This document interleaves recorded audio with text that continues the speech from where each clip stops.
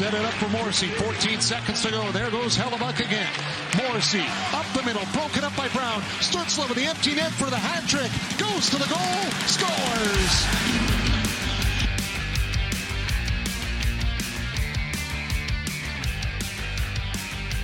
Y'all love that. Courtesy of Sportsnet, that clip. It's one of the highlights of the week that was Jimmy Stu. Tim Stützle's first career hat trick in Saturday's win over the Jets. Welcome to the show, everybody. Your show, Sens Nation. Lots to get to today. First, let's hit a nice glass of whiskey from DunrobinDistilleries.com. Where will your spirit take you? Love it. Love the way the Sens are finishing out the year as well. Sunday's loss against Calgary notwithstanding.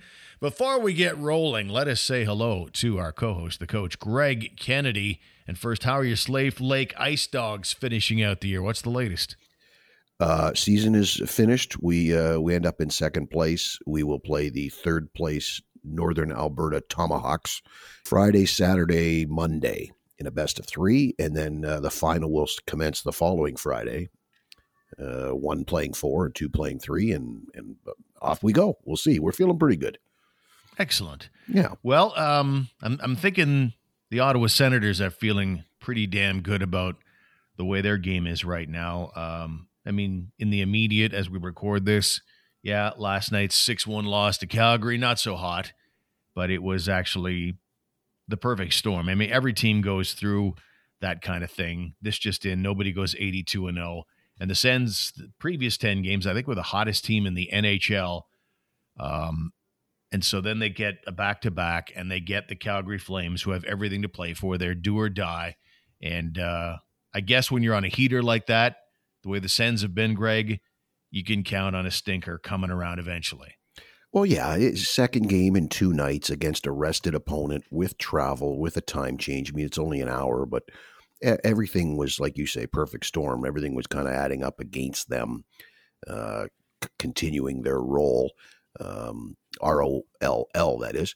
The nice thing is, though, that the way they play the game, you kind of figured that they might be immune to that sort of back-to-back being a problem because they're a tight checking, a hard-working forechecking team, and the D zone's been fixed. So, okay, maybe the offense won't be here tonight. Maybe the power play won't be the greatest, but I kind of thought they'd still do better than they did. But then you add in the fact that Calgary's, they pretty much need to win out and have Montreal lose a game or two. And it's crazy what Calgary needs to make the playoffs. So that factors into it. And yeah, you were ready for a stinker. Yeah, I'm hoping Calgary does well because that will mean that they'll be keeping the Vancouver Canucks down.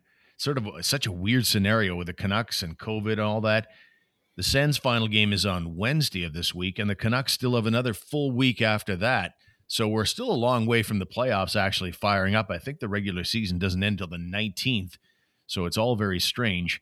But if Calgary fares well against Vancouver, that will keep the Canucks down, and the Sens would, in fact, finish ahead of one team in their division, making me look pretty damn good for predicting that the Sens would do that.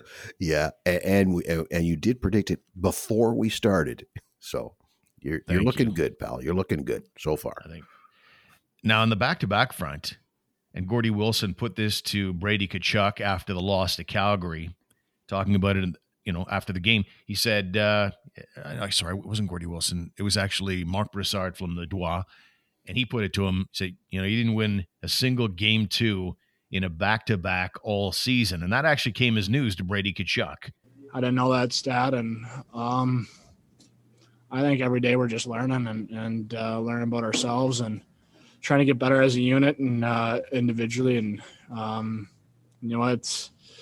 there's probably been some back-to-backs in the past where, we came up just short, but that's definitely something we're going to have to learn from. And, those points are crucial, and those are points that you need to win to make playoffs. So now we're definitely going to remember that and remember that stat and use it for ourselves next year.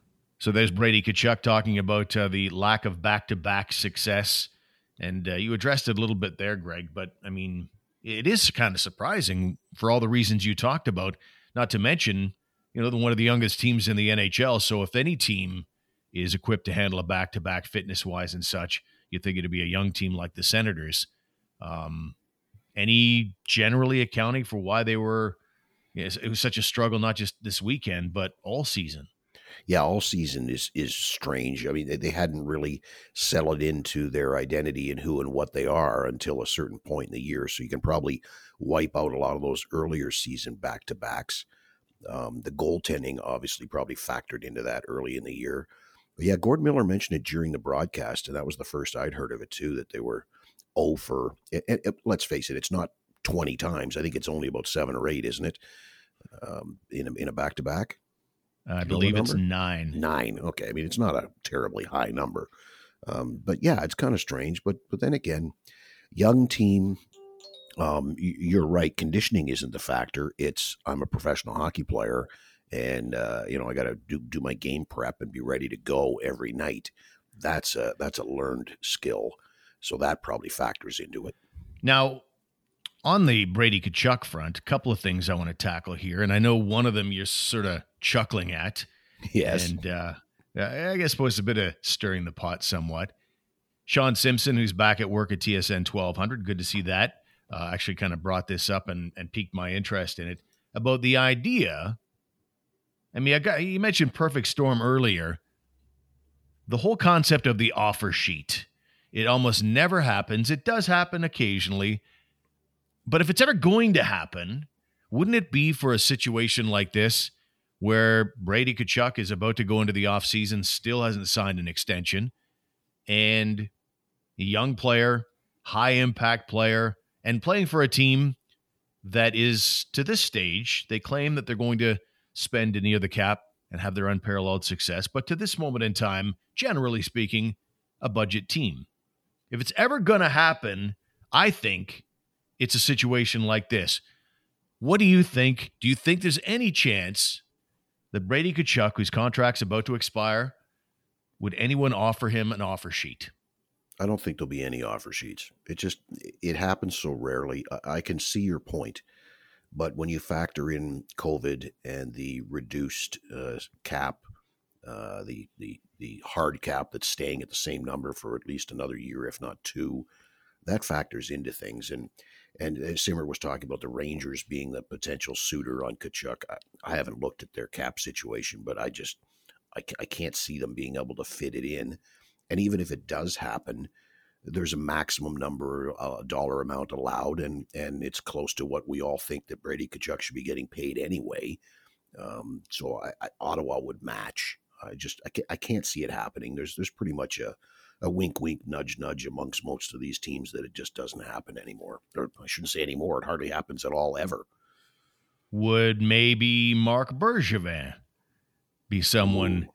Think about that for a couple of reasons. Because A, Marc Bergevin in 2019 signed Sebastian Aho of the Carolina Hurricanes to an offer sheet. Carolina matched. But on top of that, he's also the very GM that bypassed Brady Tkachuk. And this would represent something of an opportunity for a do-over. He chose Jesperi Kotkaniemi in that number 3 overall spot a couple of years ago. And he could have had Brady Tkachuk, who went 4th to the Ottawa Senators. So I look at something like that because the recent history is there, maybe a possibility. And I also look at the Seattle Kraken, right? They've got a clean slate right now. And I'm not saying Ottawa won't match. Yeah. I'm just saying that there's a real opportunity, I think, that this guy could get offer sheeted.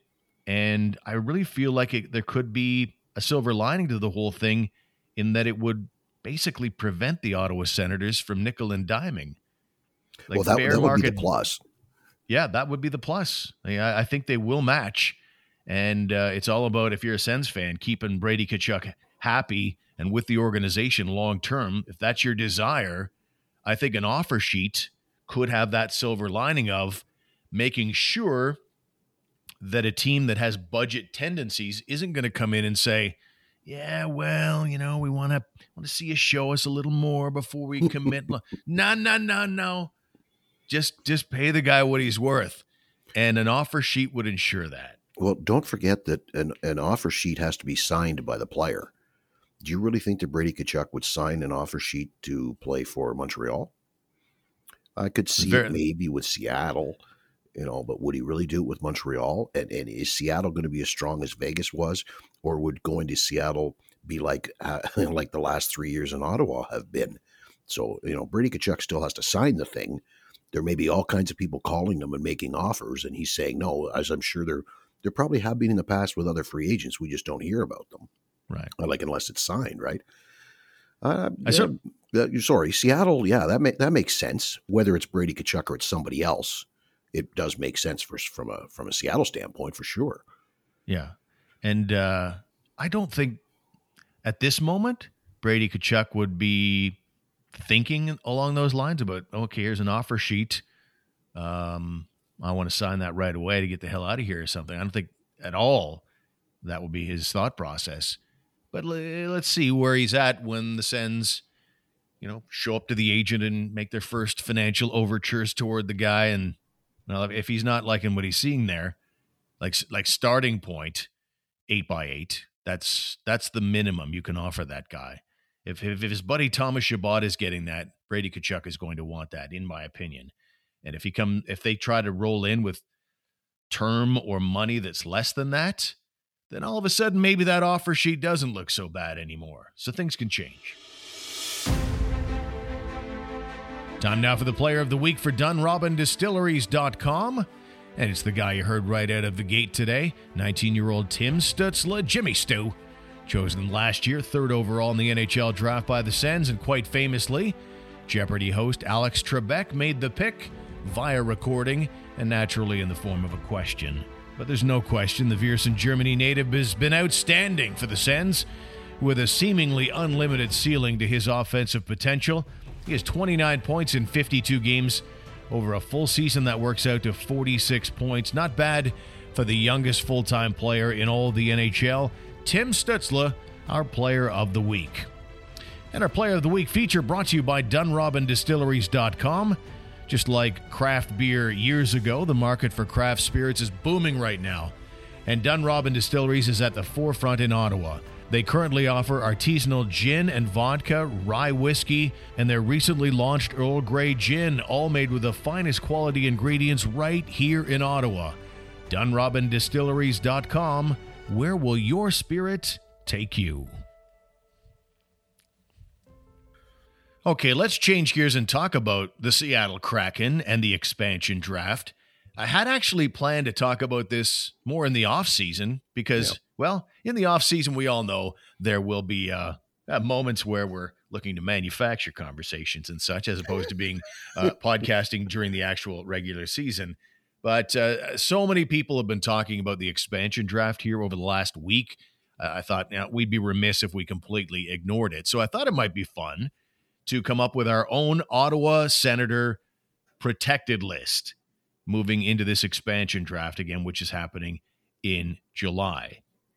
What you want to avoid, ideally, is a repeat of the Vegas situation where the Sens kind of got caught with their pants down, losing someone of the impact of a Marc Methot. Marc Methot didn't play much hockey after that, but who knows how it would have played had he stayed in Ottawa. You just never know how the chips fall. But you'd ideally like to lose a guy that's not that impactful. So the neat sort of simulator they've got at capfriendly.com allows fans to go on there and pick their own teams. You can protect 7 forwards, 3D, and 1 goalie. Or you can protect 8 skaters and 1 goalie. 8 skaters of any kind and 1 goalie. So let's, just for fun, go through the list. I'll give you mine. And okay. I'm keen to see how different yours is. Okay. We sometimes get on different pages. Yeah, we do. Yep. I've gone with a 8 skater, 1 goalie thing. Yes. Okay. So I've got Connor Brown. Oof. I'm second guessing things already. Yeah. I like Austin Watson a lot, but I don't think I can protect a 4th liner. Okay, so I got Connor Brown, Nick Paul, Brady Tkachuk, Drake Batherson, Vitaly Abramov, and Logan Brown. Then I got Thomas Chabot and Victor Mete on the blue line. So there's my 8 skaters and Philip Gustafsson in goal. I know you're going to take issue with Logan Brown and maybe Vitaly Abramov. I protected Vitaly Abramov. Oh, good. In my list. I have Evgeny Dadonov. I just think that it's too soon.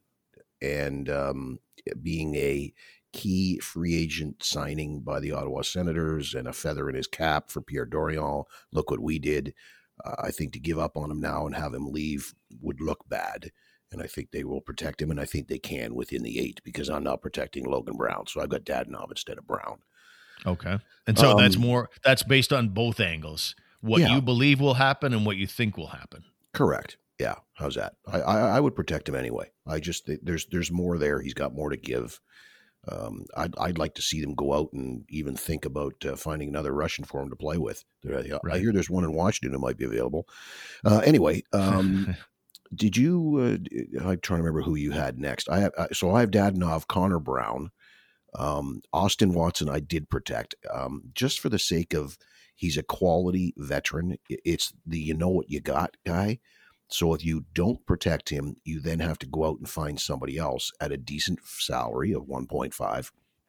And you're kind of taking a chance on whether the guy's character fits in with your room or not. You know what he is. You know what you got. I would protect him. It's cheap and you like him and he brings things that you need. And Ron Francis probably has a market for something like that. He wants a guy like that in his lineup. Right. And I've got Nick Paul and I've got Brady Tkachuk and I've got Drake Batherson. And as I said, I have Abramov. And then I have Chabot and Gustafsson. I left Mete, which I'm still kind of debating. Yeah. Because really to me, it would be, if I'm going to protect Mete, then okay, I would expose Abramov or no, I'm sorry, I'm keeping Watson. Yeah. If I protected Mete, I think I would expose Abramov. Right. But I went with Gustafsson. You convinced me. Okay, fine. We'll keep him. Yeah. It's a lot like the Dadonov thing when you talk about Matt Murray and whether or not to protect him. I'm saying my choice would be Gustafsson to protect. What I think will happen will be Matt Murray, because I think Pierre Dorion, I think genuinely likes the player, and his goaltending was a lot better before he got hurt again this second time. So I think he thinks that, well, that's my best goalie, and I don't want Ron Francis coming out and getting that. But and there's also the angle of optics. For the same reason you talk about with Dadonov, there's 2 guys. Those are big signings. I convinced my owner, these are the guys. These are the guys you want to spend insane money on, and neither have been particularly impactful if you look at things in the big picture. If you throw them out there, you're basically admitting that, they're being paid way too much for what they're delivering, and I don't think Seattle's going to take them.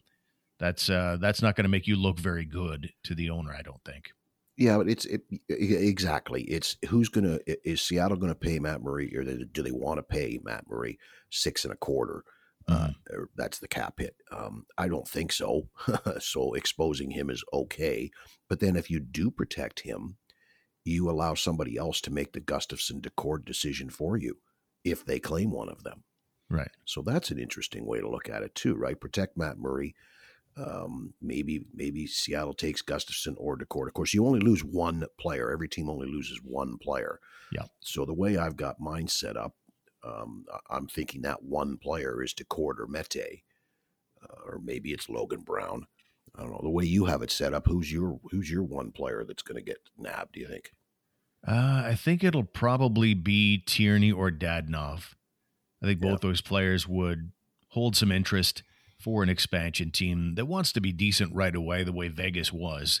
And I could see both of those guys being good contributors to an expansion club. I think that with Philip Gustafsson and Joey Decord, I just can't see so much discussion about, maybe we could lose a goalie. You got to be careful. I feel like if I'm Ron Francis, I'm looking more at some of the veteran guys who are proven around the league. I'm not sure that they even come looking for any of the Ottawa Senators goalies. So I think that, like I say, it might be someone like Dadonov or Tierney or Colin White. Who knows? Maybe they still think they can get something of a guy who's a first rounder. Colin White, with each passing day, Greg, Colin White looks to me like Curtis Lazar 2.0. Mhm. I would agree. Yeah. Just on the goaltending front, it made me kind of think, okay, who are they interested in? Who is going to be out there for them? And a guy like Jack Campbell keeps jumping out for me from the Yeah. Leafs. Braden Holtby. Yeah. I mean, there are other goaltenders out there. Yeah, like Vancouver's only really got the two. So they can only protect one. They don't have anybody else really. If you look at their list, I don't know. Henrik Lundqvist In will Montreal, probably be you've got available. Jake Allen. Yeah, true. So there's probably enough other goalies out there, depending on what happens in Boston, right?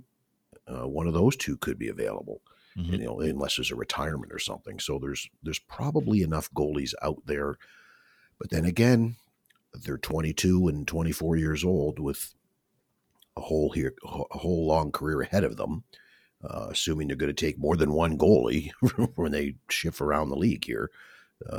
Maybe one of them is of interest to them, the younger ones. I don't know. But I'm intrigued by the idea of protecting Matt Murray and letting somebody else make that Gustafson Daccord decision for you. And then you just throw your arms up in the air and say, oh, well, here we are. Right? Yeah. And if you're wondering, and because there's a lot of names we haven't mentioned here, there are a number of younger players for the most part, or players that haven't played much, that are fully exempt from this thing. The Sens don't even have to worry about for this exercise. Some of these first rounders, Stützle, Ridley Gregg, Shane Pinto, Josh Norris, the list goes on. So a lot of the younger guys that you're wondering about, wouldn't Seattle be interested in that guy? If we haven't mentioned them and they're a really good player, it's because they're exempt from the draft. But keep that roster open if you could. Yep. And we all know that Brady Tkachuk is 99% going to be the captain of the Ottawa Senators, assuming the deal gets done and everything's fine. I wonder, when you look up and down the roster, I think we all agree that certainly Chabot's going to be an assistant captain, and who will be rounding things out from there? Who do you believe is who would you make that second assistant captain with the Sens? Well, I just thought it was really nice that Nick Paul got an A when injuries hit, and when I think did Stepan have an A at the start of the year? So they ended up giving they gave one to Nick Paul when somebody went, either a trade or an injury, or it was Gudbranson, right? When Gudbranson wore an A. That's right. So when he left, they gave one to Nick Paul, and now that Chabot's out, they've given one to Connor Brown. To me, those are the guys, right? It's a Brown or a Paul are the exact type of player in a leadership role, hardworking, lead by example guys who I assume are also very good in the room. We know of Nick Paul's history as being in shape and the workout king. Wasn't he always the hardest worker, like 3 years in a row at Sen Development Camp? I mean, that's the kind of qualities you're looking for. It probably an Austin Watson type is the same as well, but then he's a fourth liner, and is he going to be here or not be here? But then, having said that, Nick Paul seems to be a fourth liner lately, so who knows?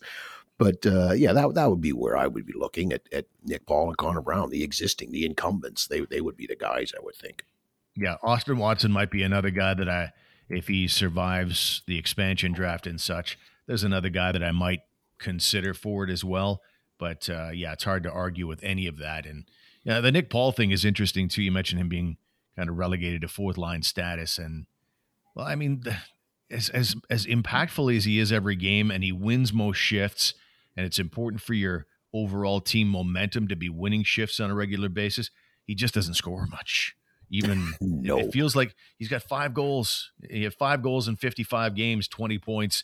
He's just not, as much as I love the guy, I'd love to see him on the ice as much as possible, and he won't hurt you in top 6 minutes, ideally. Whereas Connor Brown, I'm still in the mode of, I think he still has a chance to be a top 6 guy. With Nick Paul, I'm settling in with, he's a nice third liner and even a fourth liner at this point. He just doesn't score enough to even consider top 6 minutes. No, you're absolutely right. You're looking for that sort of breakout that Connor Brown has had. And we've talked for how long now about when you're a good team, Connor Brown's a third line winger. Well, you know what? I'm with you. He's looking more and more like a top 6 guy now. He's ahead of Dadonov there as being your second line right winger. He looks pretty good. He looks real good with Pinto and Stützle. Like maybe that's your second line moving forward for a long time, because your first line's set moving forward for a long time already too. Yep. be interesting to see what Pinto is. Is he going to emerge as a real scorer in the game, or is he going to settle in like a Nick Paul? Because I'm absolutely buying in right now to what he delivers defensively. Man, is he solid defensively. And, will the points come? What's your gut instinct in the early viewings? It's such a small sample size. He's just getting his feet wet as an NHLer, so you don't want to, paint him with any brush at this stage. But, just gut instinct. A second-line center in the National Hockey League is a 200-foot guy, two-way player. Plays your second power play unit, is often on your first PK unit or definitely amongst your PK players. And in an 82-game schedule, get you 70 to 75 points. Can Shane Pinto do that? I believe he can. Yeah, right. I would see him as get out the pen and ink him in there on the second line next year. I don't think he's going to have to start the year in Belleville. I think he'll start the year in Ottawa, and he'll play with Stützle and Connor Brown. All right, Nick Paul in the news actually today as we record this, in that they've come up with the league's Masterton Trophy finalists. Not the finalists, but each team puts forward a name, and so we're not down to the final three or anything like that. But Ottawa's rep this year will be Nick Paul. That's the award that goes to the player best exemplifying perseverance, sportsmanship, and dedication to hockey. What do you think about Nick Paul as a choice? Well, he's probably the right guy here in Ottawa. I don't know that he compares with anybody around the league as being in a top 3 or 4 spot to consider for winning the award, but he's probably certainly the right choice for Ottawa. I mean, you want to talk about perseverance. This guy's he's nothing but perseverance. He's been fighting and fighting and fighting to play on this team and to be a regular full-time NHLer for years, and sort of finally did it last year and continued right through into this year. So good on him, good for him, and good for the local media for recognizing him.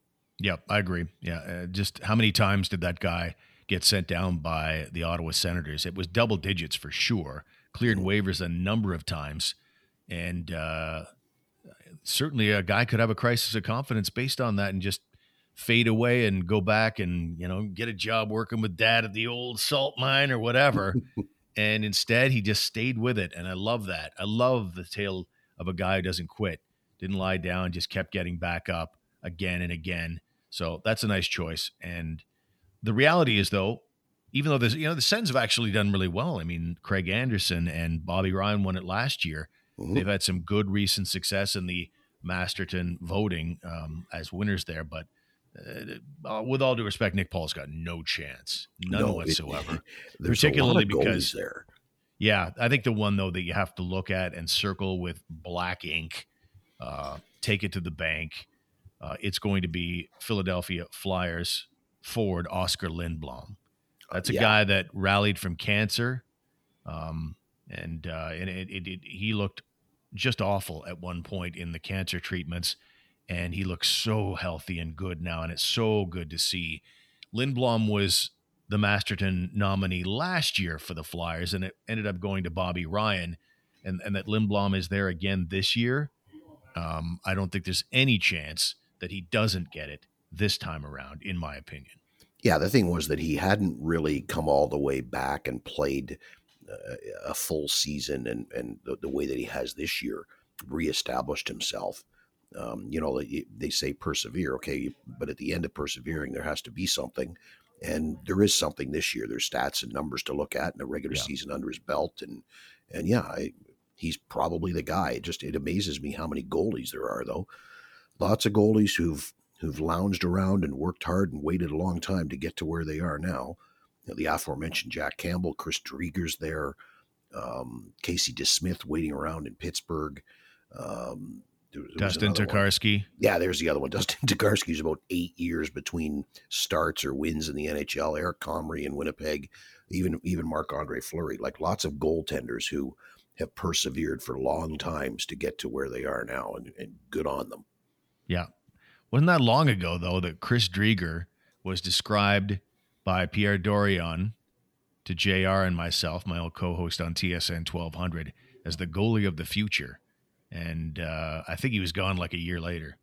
And obviously he's been really good. Like his stats in Florida have been sick. So he's still a backup. Don't get me wrong. But that's a guy that has really emerged this year as a nice goaltender. Mm-hmm. Yep. He's yeah. I mean, and you can't fault the Senators for quote unquote giving up on him either. Like, who would have seen this, right?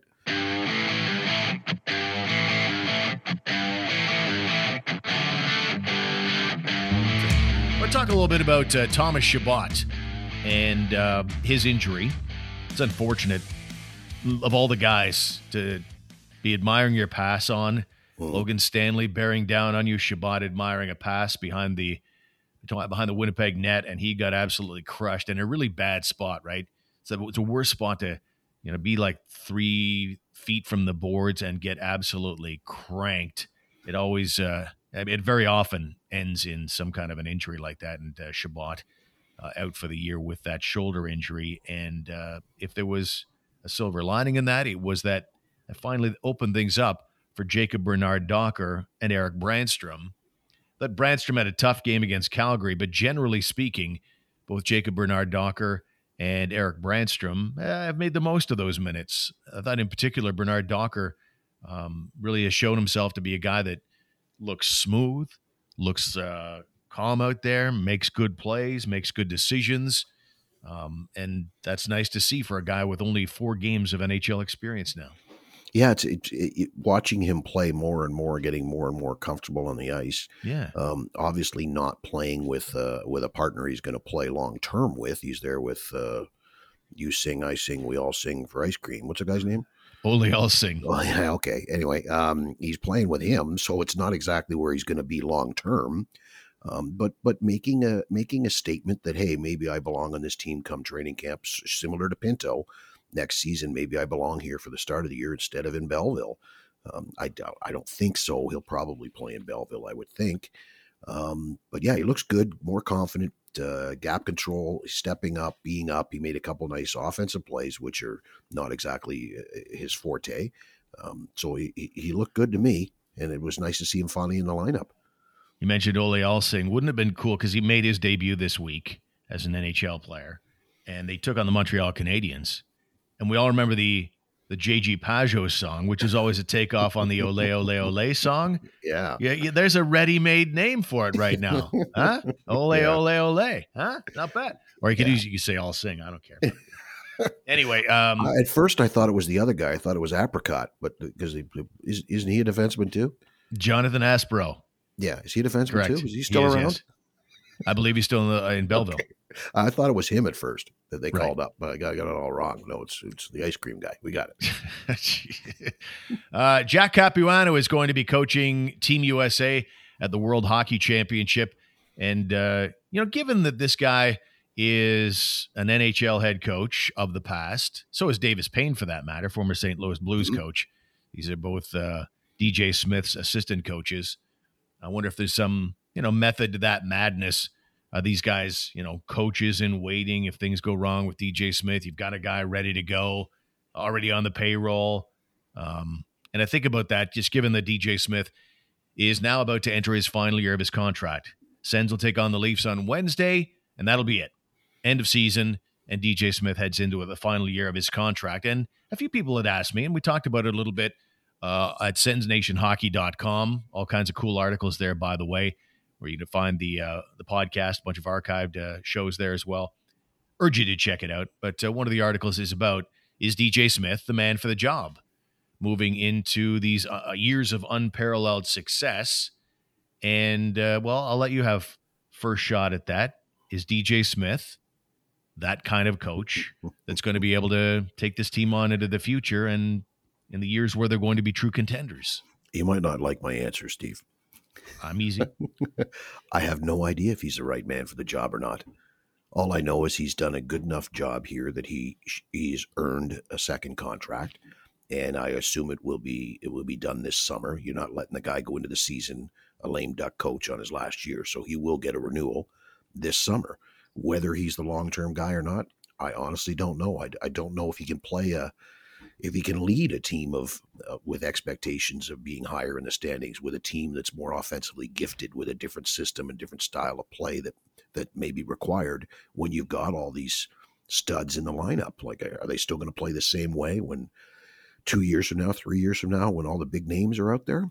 So I don't know. I don't know. There's not enough. There's not enough experience or what's the word I'm trying to come up with that they have. The sample size isn't big enough. Is that Right. that the way you put it? Right? Because all he's done is work with young kids, trying to develop a team, trying to teach a system. So I have no problem with him in that regard. I have no problem with him in identifying the right way that his team needs to play and in getting them to play that way. I just don't know if he's the right man for the job moving forward.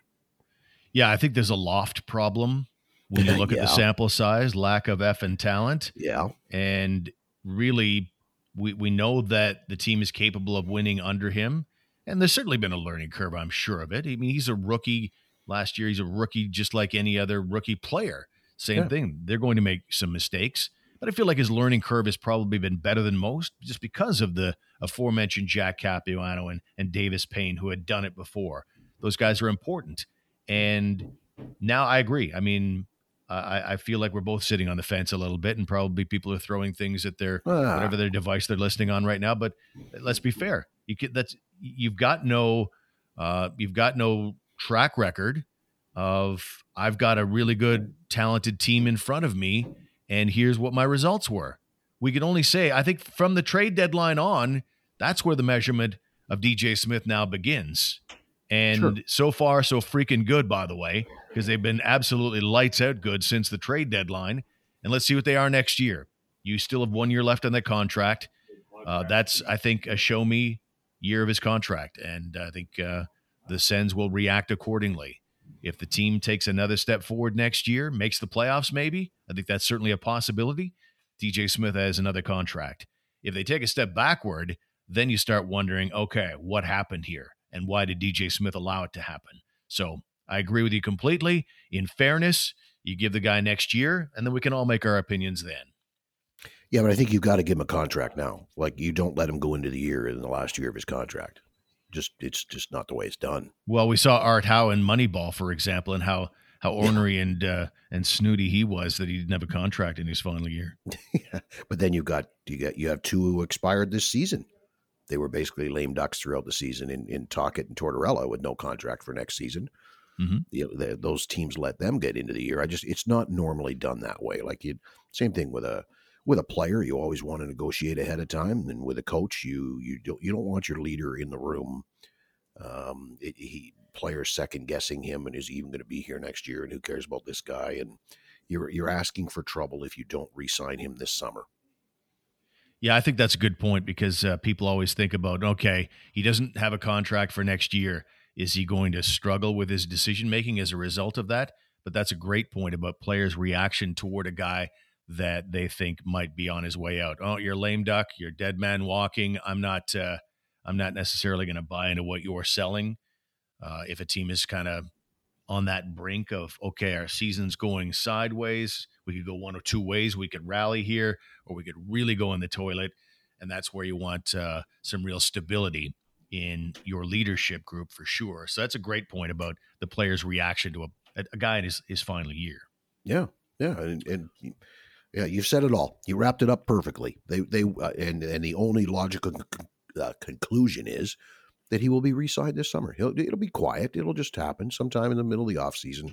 Oh, we re-upped DJ, probably 2 years with a team option for a third. Right. Yeah, that seemed, I was going to ask you what the term might be, but that seems like a reasonable way to go. And then you're in a situation where if it does go sideways next year, well, you can, you're not on the hook for a tremendous amount of money. Beyond that, we all know that the club is somewhat sensitive to that sort of thing. Yeah. Well, it won't be for a lot of money anyway, right? We know that up front. 100%. Yeah, if he's making 1.5, I would be surprised. Let's close it out today. Okay. With a fun thing. I came across it on Twitter. I apologize. I can't attribute. I think it was one of the other podcasts, actually. The question was, and I thought it was interesting, what is your most unpopular Ottawa Senator take? Your most controversial Ottawa Senator's opinion. Maybe you've been riding it for a while, or maybe you've said it here on the podcast, Greg, where you get some feedback on it. But I don't know. Maybe you have, maybe you haven't. I don't know. But do you have an unpopular Sens take? I have one I don't like. I hate listening to people who have the take on Logan Brown that's different from mine. But do I have one that's unpopular or controversial? I don't think so. Do you? I don't know that have we been controversial here on this show? No, I don't think particularly. And but if I have a couple, I would say that I don't think Colin White is even a guy I want on my team now. Okay, but that's not controversial. Not particularly. I think a lot of people think, no, he's going to be a good third, fourth liner. I don't think that. I don't think that at all. And you don't need to pay him that much. Oh God, no. That's not even talking about money. Yeah. Like what he's been paid is very much like, okay, let's give Curtis Lazar $4.7 million a year. It makes about that much sense to me. I literally think Colin White is Curtis Lazar, first rounder, highly touted, World Juniors. Loved in the room, but looking at results, looking at impact on games, like Nick Paul, for example, like statistically, I'm not wowed by him. Winning shifts because of the things Nick Paul does, that does impress me. I don't know what Colin White does for you. Yeah, I agree. So I don't know. Maybe that's not particularly unpopular or controversial. I have a question for you. Okay. How much? Okay, Colin White is at 4.75, right? That's right. How much do you think the Rangers pay Mika Zibanejad? Is it 5, 6? 5.3 for less than $1 million more. Yeah, you got Mika Zibanejad. Like I just went looking through it the other day. Third line centers and what they make, because basically at 4.75, he's not that far off the average third line center, believe it or not. Lots of guys, third line roles make some 3.5 to 4.5. Right.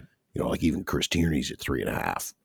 So it's not as terrible as you think, but because we're in the market and we watch him and we see it, and because it was a bit of a shock at the time, and because the projection was he was a 1 or 2 center, then it's like, whoa, wait a minute, this is crazy. Yeah, well, maybe Colin White is more than he appears still, because I think Zibanejad was around Colin White's age when they finally said, okay, we're going to move on and make a deal. And while there's still some stock left for this guy, when that happened, I was feeling a little bit the same way about Zibanejad. I was like, okay, yeah, I was pretty confident that there wasn't a superstar there, like a real elite scorer. And he totally proved me wrong. Went somewhere else, was a late bloomer, and the Rangers have benefited from that. And so maybe there's some late blooming ahead for Colin White as well. But the way I felt about Zibanejad, I feel way worse about Colin White. I do not see a Zibanejad-like turnaround, but It would be nice if he elevates his game where he can be a bottom 6 forward that I'm happy with. Because right now, with all due respect, this is part of our gig. This is what we do here on the podcast, is give our honest opinion about players. And I guess the day you start accepting $4.7 million, you open yourself to criticism and evaluation. And my evaluation of Colin White is, I don't want him on my hockey team anymore. Yeah. And I would agree with you, and I don't consider that to be controversial. Damn it. Maybe it's because I agree. If I disagreed with something, it might be controversial, but I really don't know. Maybe our listeners can tweet at us or email us or text us or something if we've ever said anything that was that controversial. Is that a bad thing that we're not controversial now? I'm starting to feel bad that we're not controversial, Steve. What's going on? Yeah, there's been a couple, I'm sure, in there that people have yelled at their devices about. But the other one that I'll throw out there, just see if this one rankles you a bit, if that's a word. Go. Derek Stepan. I'd consider bringing him back at the right price, of course. I like Derek Stepan. I think, as with the team, he never got a chance to get out of those January, February doldrums. Like the whole team was garbage. I feel like Derek Stepan would have been a better hockey player for you in the second half, the way the rest of the team was. And so if Derek Stepan is into it and the price is right, personally speaking, I would consider it, as opposed to most fans, I think, who never want to see Derek Stepan wear a Senator uniform ever again.